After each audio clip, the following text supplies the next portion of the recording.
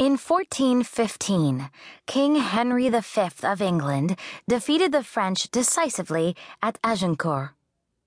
A few years later, a treaty was drawn up between the two countries at Troyes. By the terms of the agreement, Henry was declared heir to the throne of France and given the hand of Catherine, daughter of France's mad King Charles VI.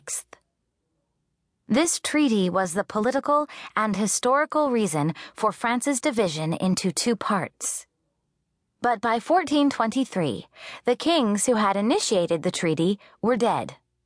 And now the reason for the split had more to do with might than with right.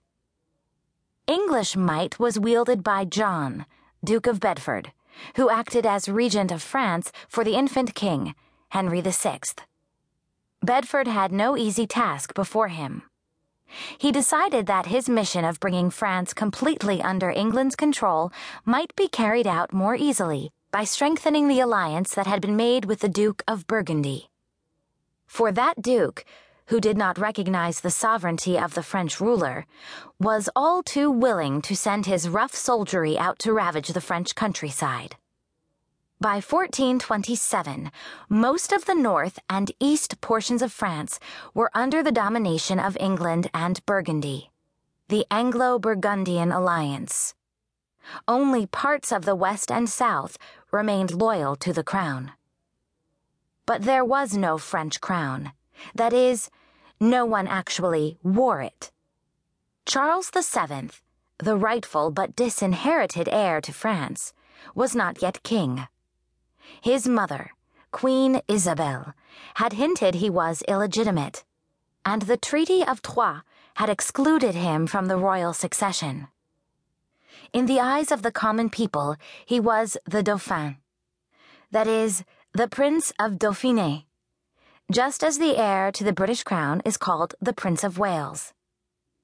He was surrounded by counselors who cared only for their own gain, and by factions that bickered constantly among themselves. His chief minister was the fat and evil La Tremoille, whose main interest was collecting money and personal power.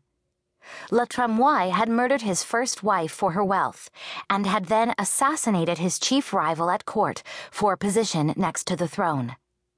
He loaned money to those he wanted to have in his debt, including the impoverished Dauphin, and used his position to carry on private wars against his enemies. So France was divided between the English and Burgundians on one side and the French Dauphin on the other. And the land itself was rent by both friends and enemies. All over the countryside, bands of ruffians roamed.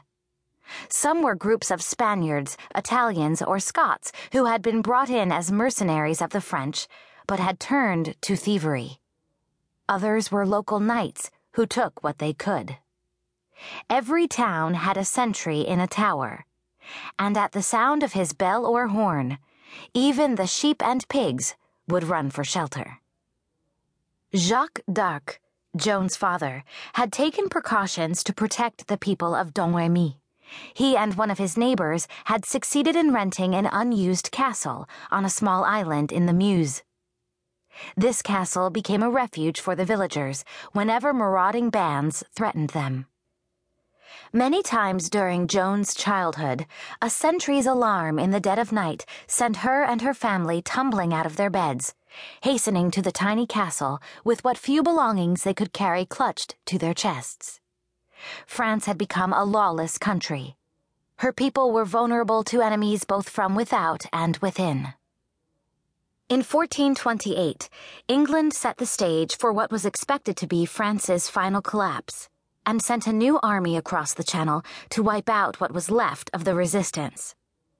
By this time, many of France's once loyal barons had deserted the cause. Hope and prayer were all that were left to Charles VII. He was without support, said a chronicler. He lacked advice. He was penniless and soldierless, yet his heart was filled with love for his realm.